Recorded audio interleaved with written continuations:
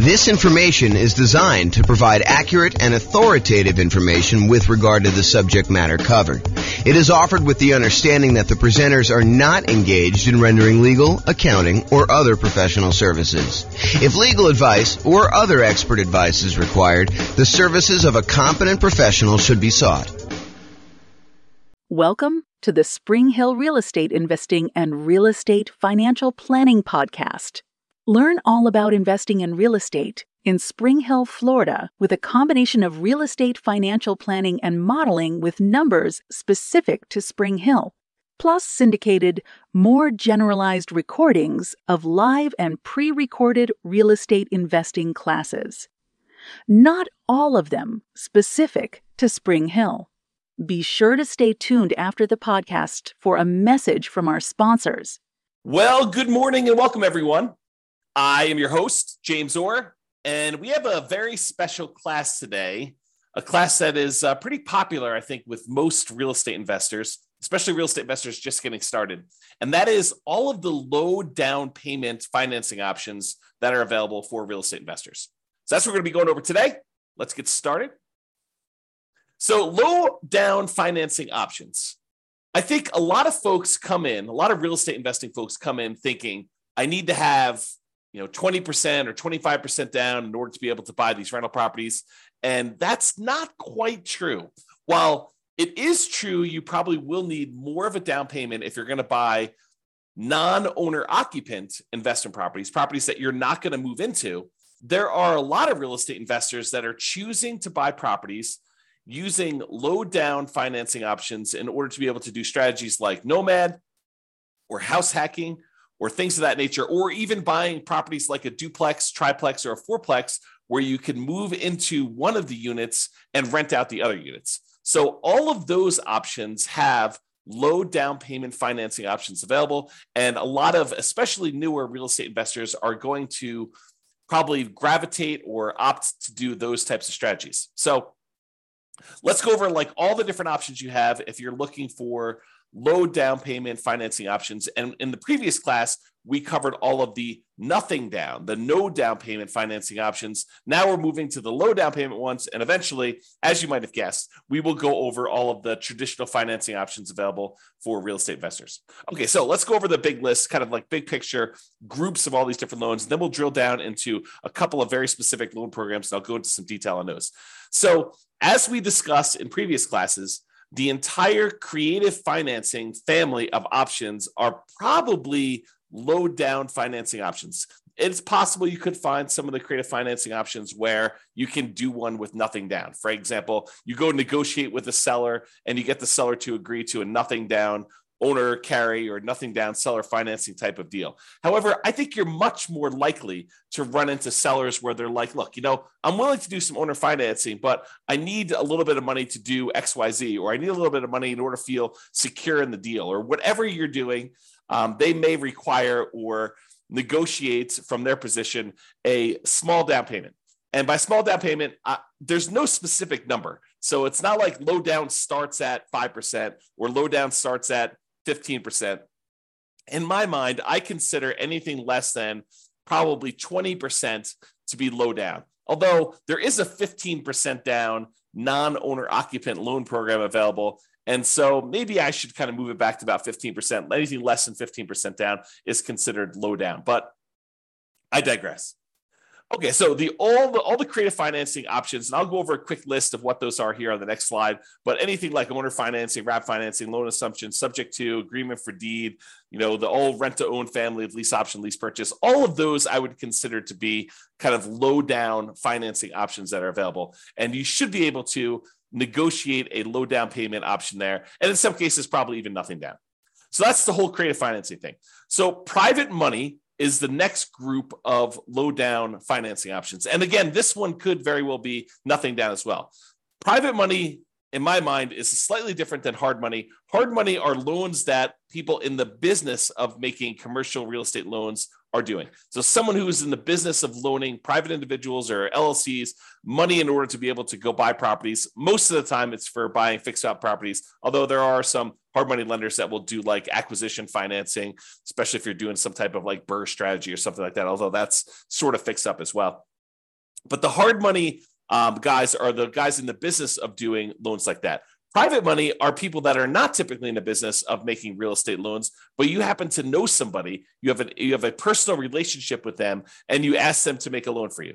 The most common example I like to use is you're at Thanksgiving dinner and you talking to grandma about what you've been up to, and you tell grandma that you're investing in real estate right now and that you're borrowing this money from a hard money lender, and they're charging you whatever it is, 12, 13, 14, 15, 16, 17, 18, 19, 20% and a couple points in order to do the loan. And grandma's like, I've got $1 million in CDs and I'm only getting 2%. Why don't I loan you the money to do your real estate deals? And you could pay me, 3, 4, 5, 6, 7%, whatever it is that you negotiate with grandma. And grandma wins because she's getting a higher interest rate than she's getting on her CDs. You win because you're no longer paying hard money loans and you're also helping to support grandma. So the thought is you go to a private individual, someone that you have a relationship with, and you ask them if they're interested in making usually secured loans on real estate. It doesn't have to be secured. You can do whatever you want. You could structure this in a number of different ways, but that's typically how private money works. So when you're doing that, when you're talking to grandma or your uncle or your best friend or a business associate from work, or that has got some money in CDs or whatever that they're considering as an alternative investment, then you can go to them and talk to them about what the options are for your particular deal. And I think in a lot of cases, you will be able to negotiate either a low down payment or in some cases, nothing down on those. And again, this is all based primarily on you negotiating. Of course, the quality of the deal obviously helps. I shouldn't say that. Sometimes it's not the quality of the deal at all. It's the relationship. It's the trust you have with that person. But in a lot of cases, the quality of the deal is going to help on those as well. So basically, it's based on your ability to negotiate as to whether or not the private money deal will be nothing down or low down payment, or maybe they want 50% down. And then in those cases, maybe you decide to use them or maybe you decide not to use them. Okay, and so we talked about private money. Hard money is the other option. Again, these are people that are in the business. It's very likely you'll be able to negotiate a low down payment option from a hard money lender. A lot of times they want you to have a little bit of skin in the game, although there are definitely some that are willing to do stuff with nothing down if the deal is strong enough in most cases.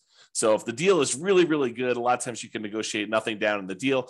However, in a lot of cases with hard money lenders, they're going to want to see a down payment. They're going to want to see you have something invested in the deal so that they know that you're likely to kind of complete the project.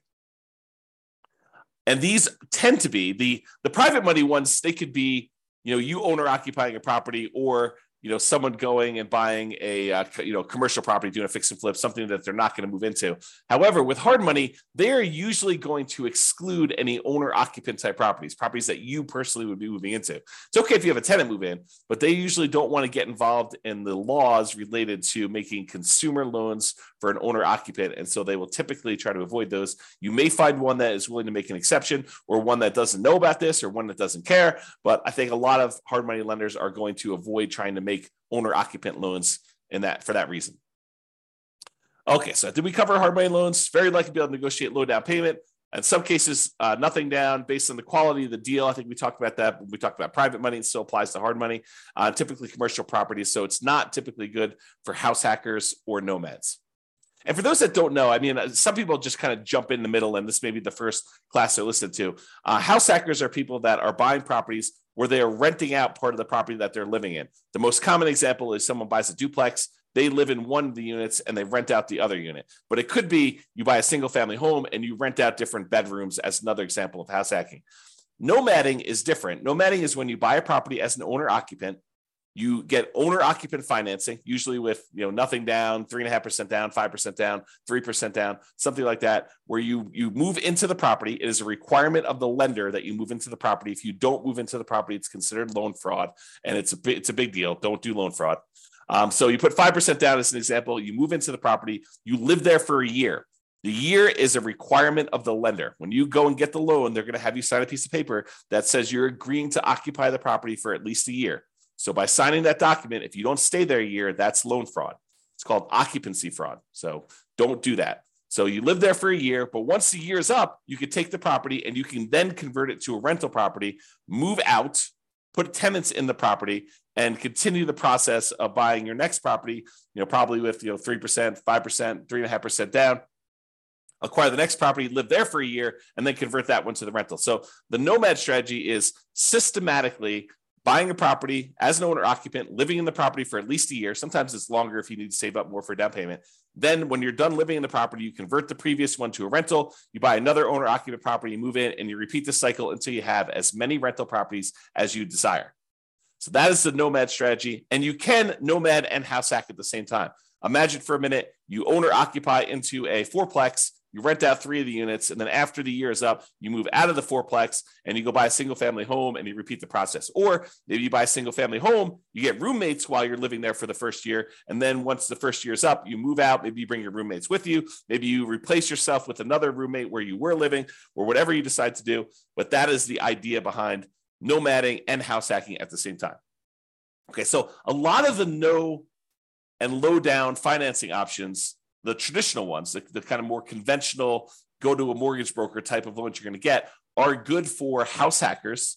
You know, those guys that are renting out bedrooms or buying duplexes, triplexes, or fourplexes and renting out part of the property that they're living in, or they're for nomads who are buying a property as an owner occupant, moving in, living there for a year, and then converting it to some type of rental. So the two primary low down financing options for house hackers and nomads, real estate investors that are using that strategy, are FHA financing. And FHA financing is a 3.5% down loan program that we typically use to buy single family homes, but you could also use them to buy duplexes, triplexes, or fourplexes. You cannot use them to buy 5 units or more. That's a totally different loan program. But if you want to go buy a single family home, a duplex, triplex, or fourplex, you can use FHA financing, a 3.5% down loan program, in order to be able to do those.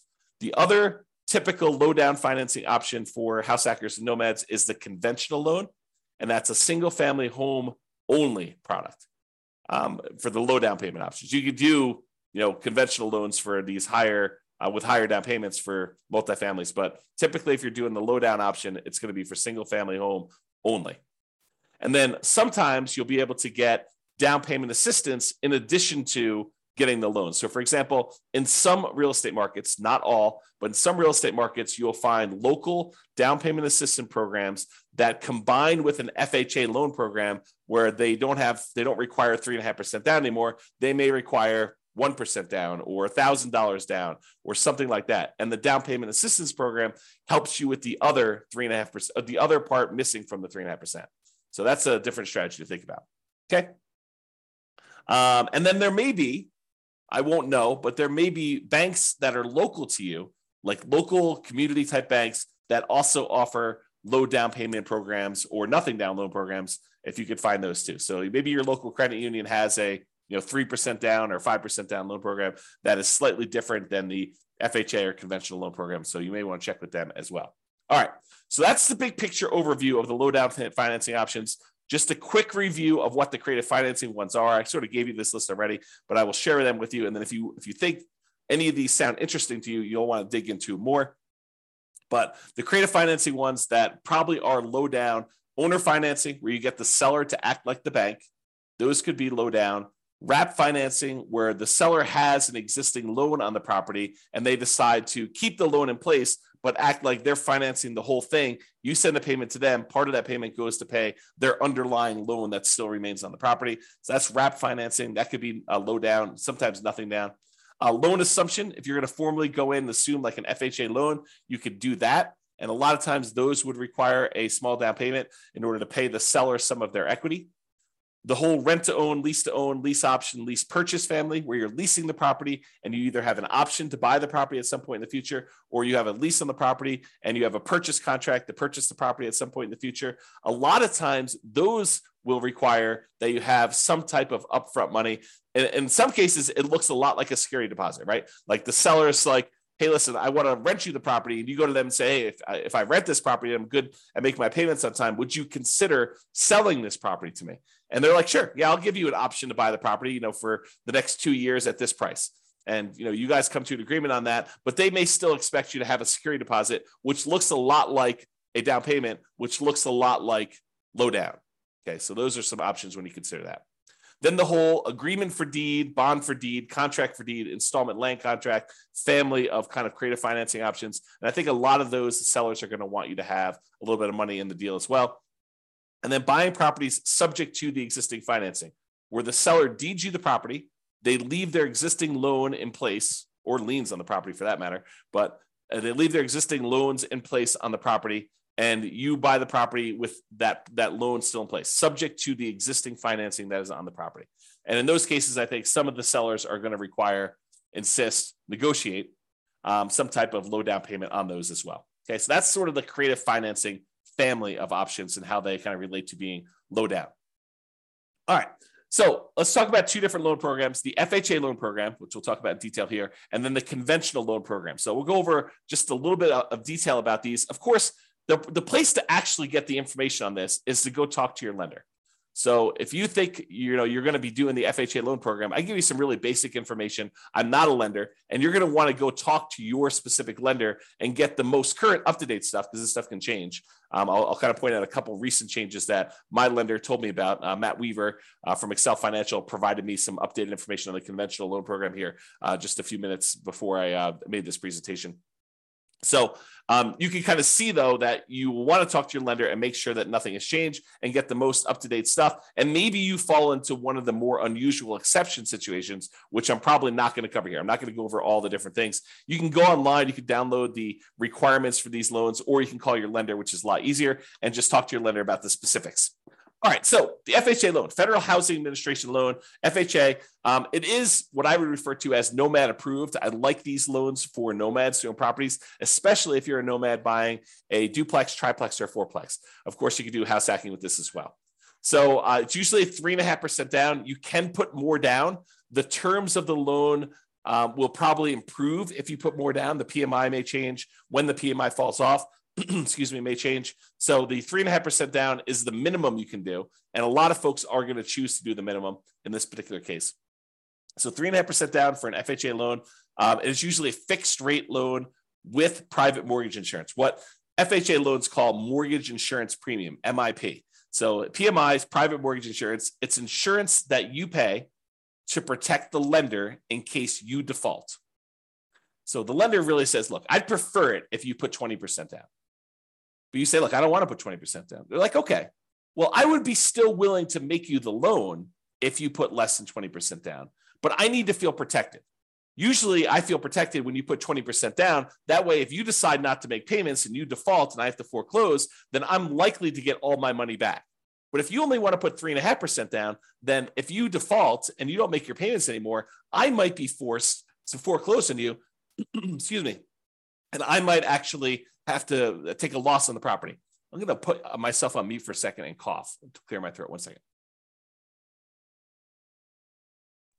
Okay, I'm back. And I'll take a sip of water as well. So the lender says, usually I'd like you to have 20% down. In this case, you don't want to put 20% down. You only want to put 3.5% down. So I'm willing to still make you the loan. But what I want you to do, I want you to pay this third party, this insurance company that will insure me in case you default and I have to foreclose and I don't get all my money back. And so you're paying for an insurance policy because you chose not to put 20% down to protect the lender who would have preferred you to put 20% down. But since you didn't, they're willing to make you the loan as long as you have insurance that protects them in case you default and they have to foreclose. That's what PMI is. And so in this case, the mortgage insurance premium that comes with FHA loans, it's a little bit different than the typical mortgage insurance, the private mortgage insurance that you get with conventional financing. What's different is when you put 3.5% down, the mortgage insurance premium never goes away. With conventional financing, a lot of times when you get below 80% loan to value, that mortgage insurance payment that you're making each month would go away. So once you get to a certain point where the lender now feels protected and they no longer need the insurance, you no longer need that, make that payment. With FHA, that doesn't happen. With FHA, the mortgage insurance premium remains there for the life of the loan. So in order to get rid of it, you'd either need to sell the property or change the financing you have on the property, either pay off the loan completely or refinance out into a different loan product completely. Okay. So usually with FHA, 3.5% down, they're going to require some type of PMI on the loan, and it can't be canceled. You must refi the loan to get rid of it or sell the property or pay it off in order to get rid of PMI. Usually it's 640 plus credit scores. However, there are some exceptions for FHA that you can go down to 580 in some cases. So this tends to be the loan product that if a client's got some credit challenges, the lender's probably going to suggest, because it tends to be the loan product you can get where the interest rate doesn't get impacted by low credit scores. Although maybe that's changed, you go check with your lender, but that's my understanding. If you happen to have had a bankruptcy, it's a 2-year waiting period since your bankruptcy filing in order for you to get an FHA loan. If you've had a foreclosure, it's typically a 3-year waiting period for you to be able to get an FHA loan. So if you've had a bankruptcy and or foreclosure, realize that you're going to be waiting either 2 or 3 years, depending on which one was and kind of the later of those dates, if you kind of think about it that way. If you're like, hey, James, does this start when I file my bankruptcy, or my bankruptcy is kind of discharged, or when it goes to court or anything like that? I don't know the answer. Go talk to your lender and find out exactly when that happens. Okay.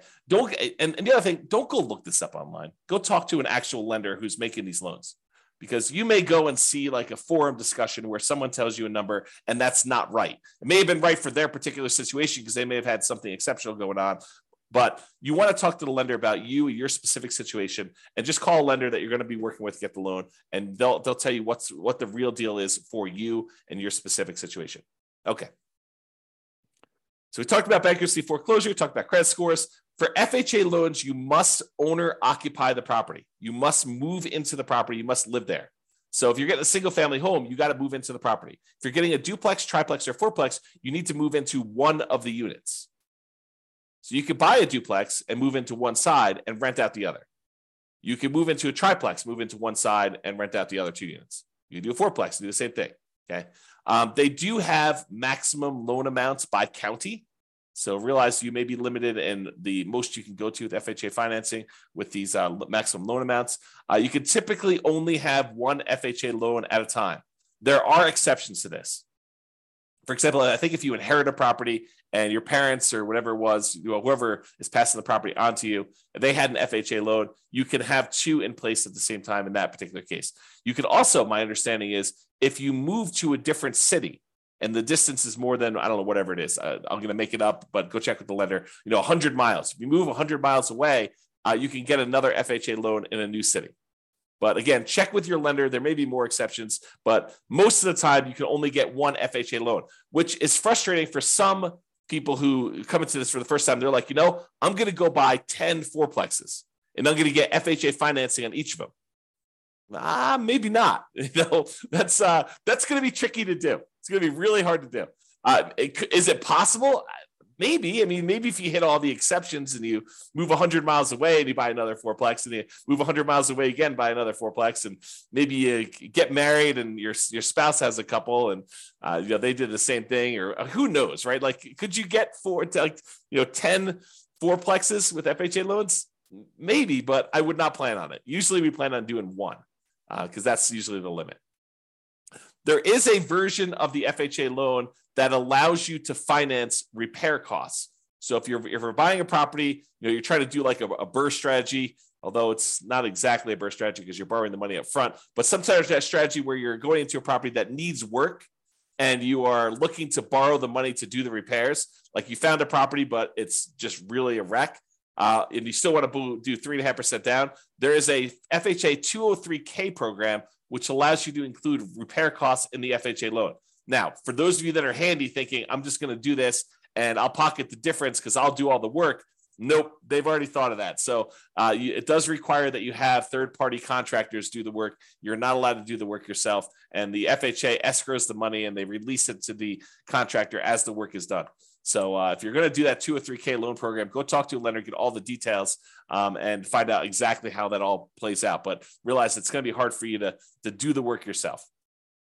And again, I think I mentioned this on the other slide, but there is some down payment assistance often coupled with FHA. It may not be available in your local marketplace, but if your local marketplace has down payment assistance programs, you may be able to use this in conjunction with your FHA loan so that part of the 3.5% is covered by some type of down payment assistance program, whether that's a loan or a grant or something like that. You have to go find out what the details of your specific program are, but a lot of times they're combined with the FHA loan program. And if you're trying to get the seller to help cover some of your closing costs, the FHA loan, I believe, has up to a 6% of the purchase price as a possible seller concession. So if you're able to negotiate to get the seller to contribute some money to help cover your closing costs, which means you're buying the property at a discount, essentially, unless you're raising the price by that much. If you're getting the seller to agree to contribute some money towards your closing costs, you could do up to 6% of the purchase price in order to get that on an FHA loan. There's a limitation to max out at 6. Usually we're not anywhere near that, just so you know. All right, so that's the FHA loan. Now let's talk about conventional financing. This one is also Nomad approved. I really like this one for doing Nomads. In fact, this is probably the most common Nomad loan program. If you're going to be doing that strategy where you buy a property, move in, live there for a year, then you convert it to a rental, the conventional financing loan program, 5% down especially, is your most common version of that. So this is conventional loan, Fannie Mae, Freddie Mac, you may have heard it described as those. They're typically fixed interest rates, and they're typically 30-year amortization. So they are, and FHA is 30 years as well, but they tend to be fixed interest rate and 30-year amortizations. We tend not to do 15-year loans because the monthly payment goes up quite a bit for a 15-year loan. Although, if you're in a situation where 15-year makes sense, you're welcome to do that. And they do offer those, but realize most of the time we're doing 30-year loans on those. For conventional financing, typically it's 740 plus credit score for the best interest rates. You may be able to do some lower. There's probably some mitigating factors, and they may do hit on some other things based on that. But usually 740 credit scores get you the best interest rates. For owner occupants, which is what we're talking about doing here, it could be as low as 3% down, but most commonly we're doing 5% down. And in both those cases, there's going to be some type of private mortgage insurance because you're putting less than 20% down. Okay, that private mortgage insurance is typically whenever you put less than 20% down on a property. The 3% down one is called the Home Ready or Home Possible loan. Primarily, it's for first-time home buyers. So you can't use that repeatedly. That's my understanding, but go check with your lender, see if you can use it more than once. Most of the time, you're going to be doing the 5% down with these types of loans. And usually the 3% down is a little bit uglier interest rate. It may be worthwhile for you to save up extra in order to get that extra 2%. It may make it a much better loan, a little bit better cash flow for you. It might be worthwhile doing that. Typically, you can get 10 non-owner occupant conventional loans per Social Security number. However, when you're doing owner occupant loans, there is no limit. You have to qualify, but there's no numbered limit on that. So if you're going to try to go buy, 20% down investment properties, you will be cut off from getting conventional loans after 10. Now, in some cases, you can split the loans between you and your spouse. And this would probably require you to do separate tax returns and for you to not have both of you guys on each of the properties. But imagine for a minute you were really committed to doing 20 properties or 15 properties, something over 10. And you're like, okay, look, this is what we're going to do. We're going to start filing separate tax returns, even though we're married. And we're going to buy the properties. You're going to buy the first one in your name with a loan that is only in your name and your Social Security number. And then I'm going to buy the next one in my name with my Social Security number. And we're going to kind of alternate back and forth until we get to 20. By doing it that way, you could technically do 10 each non-owner occupant conventional loans by splitting between the spouses. And so you'll need to do some work, talk to a lender, do some loan planning with your lender to do this. Most of the time, people are not willing to go to that extreme. But there you go. There is no limit for the owner occupant ones. So if you have, 10 properties already and you're trying to do your next property as an owner occupant, you're not limited by that one. So you could do an 11th conventional loan as long as you're moving into the property to do that. So if you're trying to do the nomad strategy, you can go beyond 10. But if you're trying to do, buying non-owner occupant properties, you're probably going to be cut off at the 10 number per Social Security number. Typically add 5% down payment for multifamily. I've got a little slide here coming up with the down payment amounts. 2 to 4 units is the multifamily one. For Fannie, you could do cash out refinances up to 4 finance 1 to 4 unit properties. For Freddie, it's up to 6. This rule may change. I knew this rule existed at one point. I'm not sure if it's still current, so check with your lender to do that.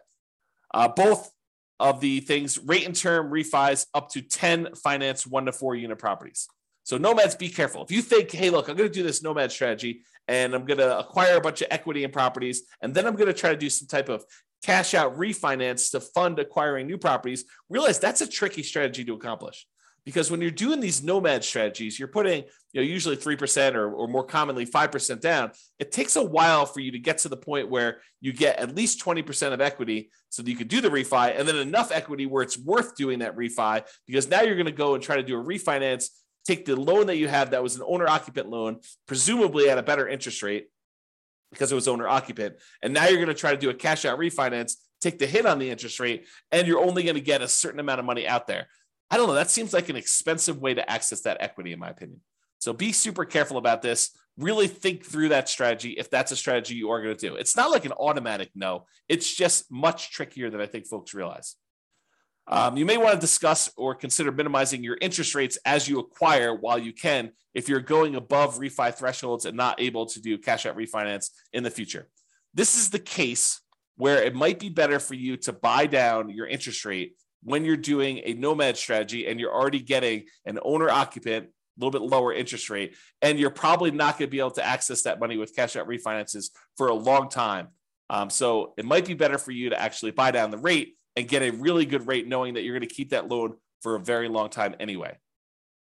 And I think Matt told me this. I think you could do a rate and term refinance immediately after closing. So if you're trying to do some type of buy a property and then do a refinance to get better rates in terms right after closing, you can do that. Like if rates drop a lot from what you've locked, but there is a 12-month waiting period, which is up from 6 months before on doing any type of cash out.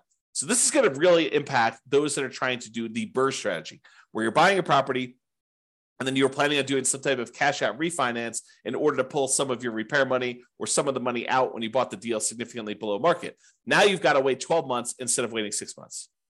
So a little bit longer delay, slows you down a little bit, kind of makes it a little bit harder to BRRRR. Between conventional financing, there is a seller concession range, depending on how much you're putting down, between 2% and 9%.